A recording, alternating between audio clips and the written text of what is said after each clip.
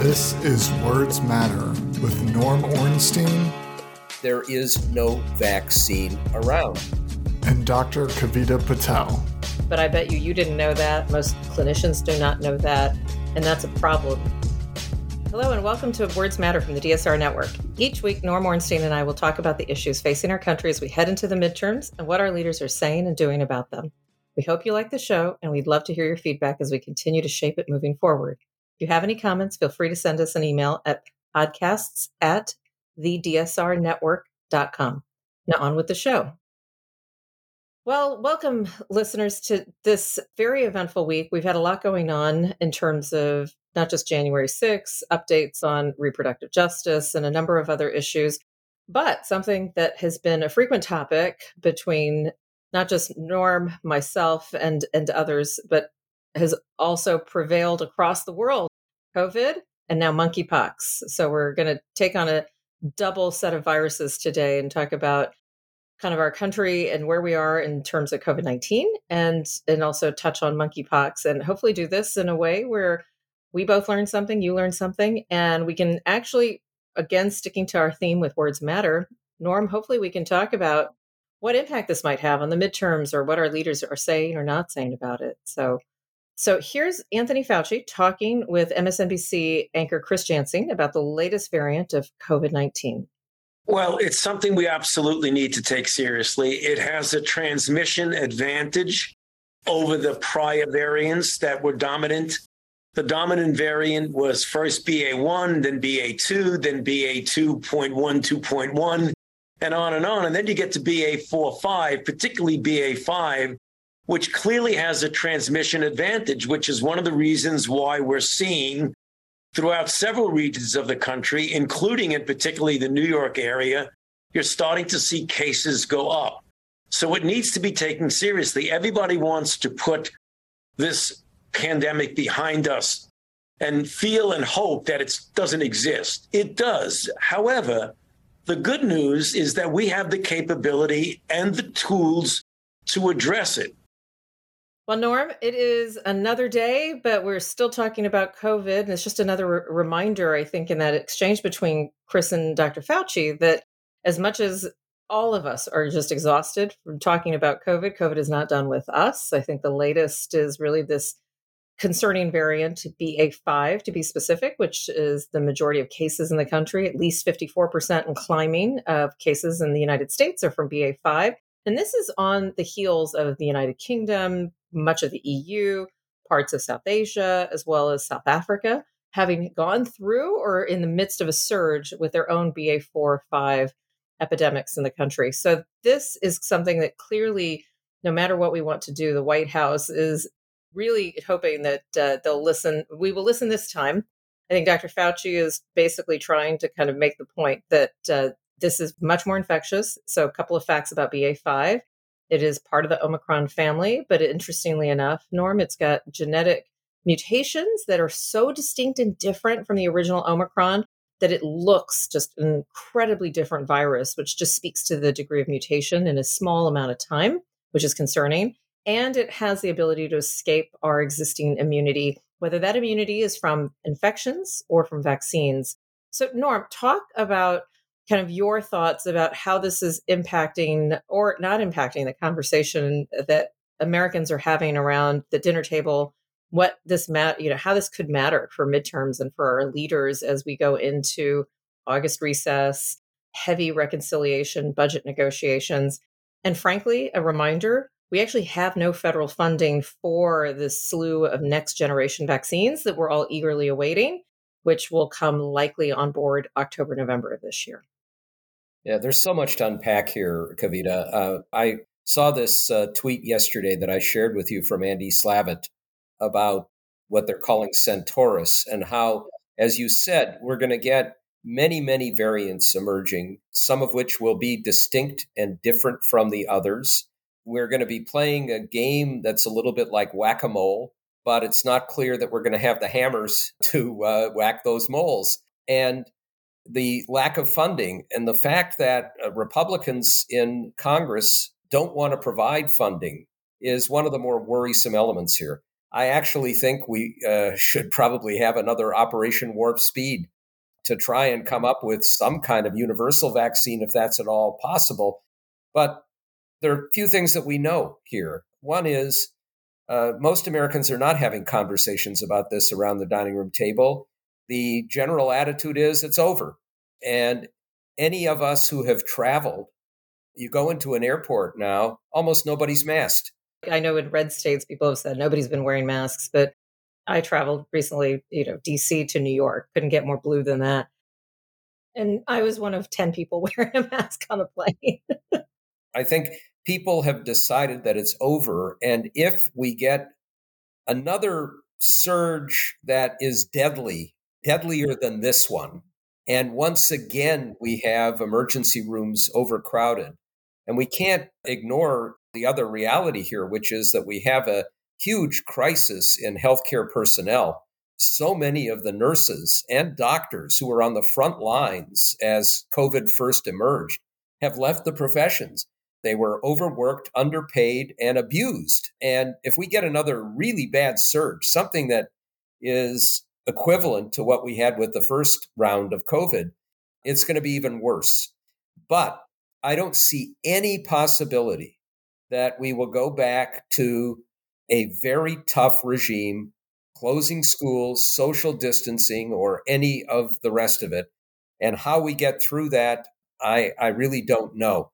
Whether at the same time, if we see, as we know, at minimum is going to happen, which is we're going to have an annual COVID shot or some sort of variant shot, just as we have an annual flu shot, how many of the resistors from the first time around will continue to resist and making the problem that much worse?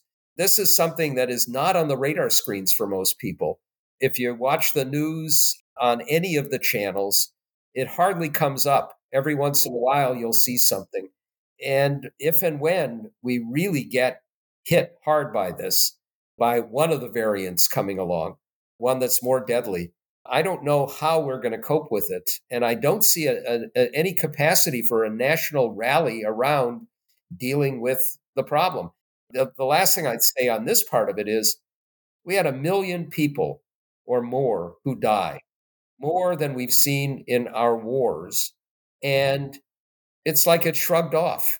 And the fact that you continue to have this resistance, and Kevin McCarthy saying that if the Republicans recapture the majority in the House, they're going to go after Anthony Fauci. You still have conservative media who treat him as one of the great villains of our time. The ability to deal with public health when you're vilified and face death threats, that this has become tribalized in a particularly pernicious way, is very, very worrisome. Just so that listeners aren't tantalized by that Centaurus reference. The reference to Centaurus that Andy Slavitt tweeted about and what's kind of emerged is a reference to, as you mentioned, Norm, not just the BA.5 variant, which is dominant and the one that Dr. Fauci is referring to that's predominant in the United States, but Centaurus referring to 2 additional variants that have now been picked up in the United States, which we knew, but initially picked up in other countries such as India, clearly have some concerns that scientists have not been able to kind of reach any sort of preliminary findings, but point to some potential for these newer variants, BA.275, and then another one that's a relative of BA.5 that could be even more infectious. So basically, every time this virus mutates, it does it in a smart way. It does exactly what it's supposed to do. It's supposed to stay alive, and to stay alive, it needs to infect hosts, and that's exactly what it's found its way to doing. Interestingly enough, Norm, New York City is one of the few jurisdictions that are tracking kind of reinfections. They're doing, despite the CDC having shifted the way they do surveillance. And just another kind of clue for our listeners, if you look at the CDC map, they actually contain 2 maps around the levels of COVID-19. The first map is the one that actually looks more reassuring, kind of more green, because we haven't seen the levels of hospitalization surge yet with BA.5. The second map, which was the older version of what we use to track COVID-19, but it's the one that individuals should use, looks at cases because it just shows the numbers of cases. And it's pretty much red all over the country, showing that we have high numbers of cases across the country, which is why the CDC went back, and you have to scroll everywhere to find this language, to recommending that people use masks in indoor public spaces. I would go a step further and say that this is like, if you are someone who does not want to get infected or reinfected, now is the time to just be a little bit more scrutinous about the company you're keeping or where you are in the ventilation, because ventilation and masking actually work on top of getting vaccinated to prevent hospitalizations and then the treatments. But it's a good segue into our other virus that's popping up, because I want to talk about New York City, where we are seeing 25% reinfections with COVID-19. But we are also seeing New York City, as many times, along with Washington, D.C., San Francisco, and Los Angeles, as epicenters for outbreaks of monkeypox. Monkeypox, a distinctly different virus from smallpox, but in the same kind of cousins of families related, also in kind of a related family to chickenpox. So technically, the monkeypox virus is an orthopox virus, and it's been around, unlike COVID. It is not new. It has been around, and it's something that more and more people, including myself, are coming to realize that it is not only it exists in the community and there's community spread. It is something that we should have our radars up about. And there are people who are at higher risk.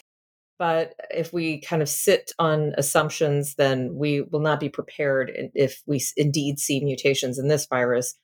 Rising cases of monkeypox actually are testing our battle strength and resilience and lessons learned from COVID-19 or lessons not learned. And so listen in this clip from NBC where you hear Dr. Ashwin Vasan, the New York City Health Commissioner, along with words from Dr. Ashish Jha, who's obviously the White House COVID-19 coordinator, both talking about the kind of duality of realities in monkeypox in the United States. After weeks of long lines, tonight New York City is out of monkeypox vaccine appointments again as cases double here every 6 days. Local officials sending a letter to the Biden administration, urgently asking for more doses. It's because of New York City that we're even having this conversation about a national vaccination strategy. The White House says the FDA is inspecting more shots from a manufacturer in Denmark. Do we wish we had more doses out there right now? Of course. But we had a stockpile, and what we need more, and we're getting more. New York City accounts for about a fifth of the now more than 800 reported cases to the CDC this year across 39 states. While anyone can get monkeypox, most of the infections so far have been in the LGBTQ community. So it's very clear that the White House is doing a very delicate balance here. On one hand, COVID-19, take it very seriously. On the other hand, monkeypox, take it very seriously, but don't get scared because there's actually not that much that we can do, and we're going to try to help people who need it.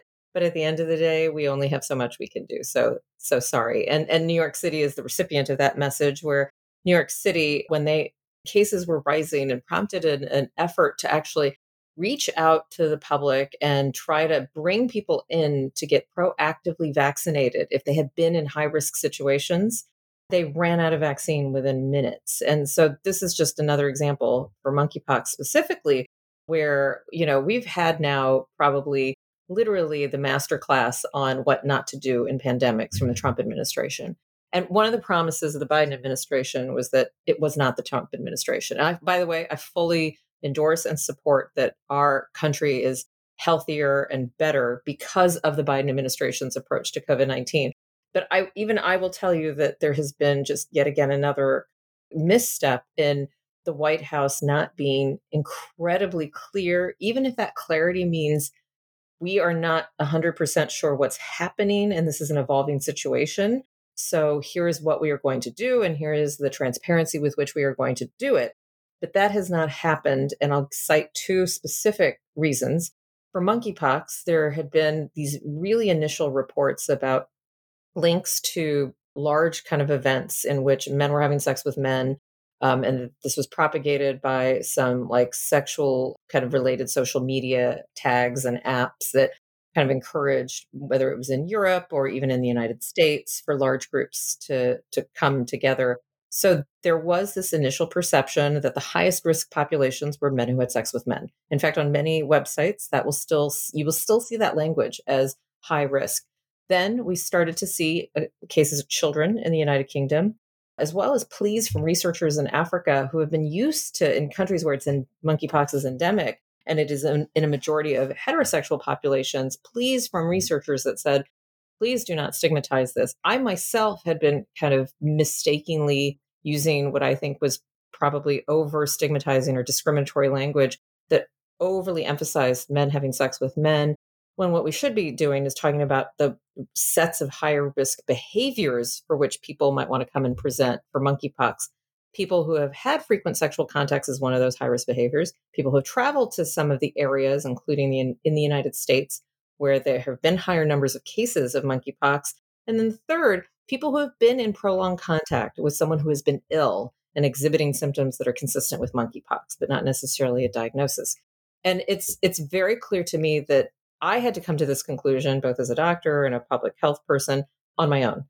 This was not something that the White House facilitated. And is it their job to facilitate it? I would argue yes, because we have global spread of a disease that, even though it hasn't been declared a pandemic, some colleagues and I wrote an op-ed in the Post where we said it is a pandemic. By definition, the global spread, the unusual nature, the inability to understand all of the contacts and why transmission is happening the way it is, all kind of underscore definition. And we are once again behind the curve. So, Norm, we just talked about COVID. We just talked about how nobody at the dining room table is talking about COVID. I'm pretty confident nobody at the dining room table is talking about monkeypox. But try to diagnose for me kind of what you see as the state of our response from the federal government, going back to Biden was supposed to be better. Are we putting too many expectations on an administration that's just trying to not let its back break from the weight of the world? Or are there some legitimate reasons to say, hey, wait a minute, we should be concerned here and someone needs to learn some lessons? It's the latter, Kavita. I find this very disturbing. And now, correct me if I'm wrong, but I think along with the categories that you mentioned, it's if you end up being touched in a place where you have an open wound or even any kind of a pox or a problem, you can get this. And there is a vaccine, as you said. That vaccine is nowhere to be found. Nowhere. In DC, we're actually using the smallpox vaccine as a substitute, which is an inferior product. And we haven't heard from the federal government when we'll get more of the monkeypox vaccine. I have a son living out in LA, and he just joined a touch football league for this coming season. And I wrote him yesterday and I said, given what we know now about monkeypox, you got to get the vaccine. He said, look, I'm on top of it. My doctor's on top of it. There is no vaccine around. Now, how can you not fault the administration for this failure? And I think it starts at the CDC. I have not found that either the public statements or the policies pursued by the CDC are adequate to this task. And the messaging as well, which is an important part of this that's coming from the administration. Going back to their initial responses to COVID, you put Jeff Zients in charge, you have a big task force. They handled the segue from the Trump administration to the Biden administration extraordinarily well. But that, and it gets us back to some of the political elements of this, the failure to have something even equivalent to what Trump did, which was a regular briefing started by the president that had your top officials saying, here's what we're doing, here's what to watch for. People did not even understand the good things that were happening. It's something that I think is a chronic problem for Democrats. The policies speak for themselves and they never do. And I think one of the prime reasons that we had an election in Virginia where Glenn Youngkin, who has turned out to be a radical racist Trumpist, was able to win, it wasn't just critical race theory in the schools. It was the dissatisfaction that so many families had, this sense that Democrats had no understanding or empathy for the struggles that people were going through when the schools were closed. Instead, it was, hey, it's public health, close the schools. And that backlash continues. And it's resulted in some very bad things. And I don't see this getting better. I see it getting worse. And they really need to do a reckoning here. You know, I understand you've got a problem that you don't have funding and you have enormous resistance to the funding that we ought to have.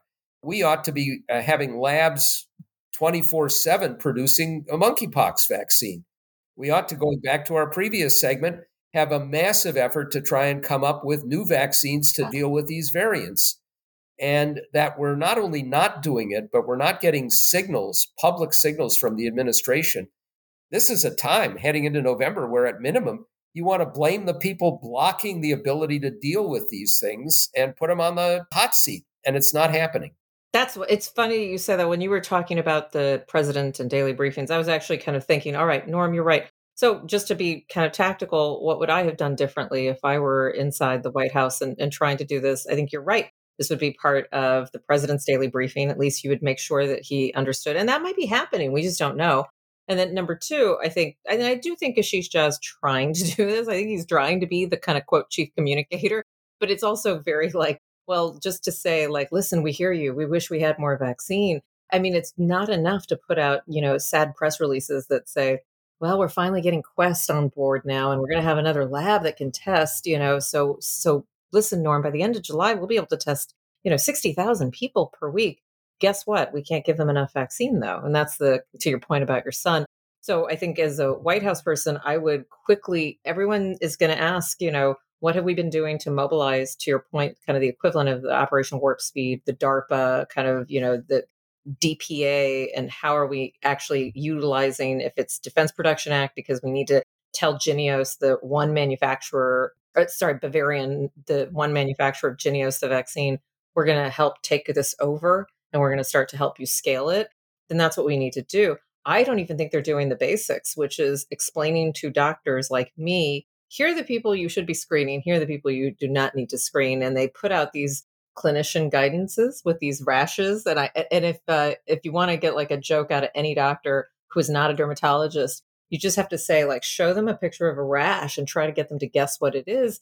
It is so difficult, and none of us are going to want to make the call and scare someone and say we think you might have monkeypox, and so we will likely always underdiagnose. And now, because of this stigma that's been out there, it is very hard, I think, for people to self-present, which is why open vaccine clinics that are full don't really help anybody.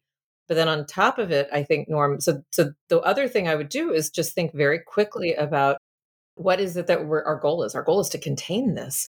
So we should be aggressively, deploy like the medical reserve so that we can contact trace and literally study the heck out of all cases that come through.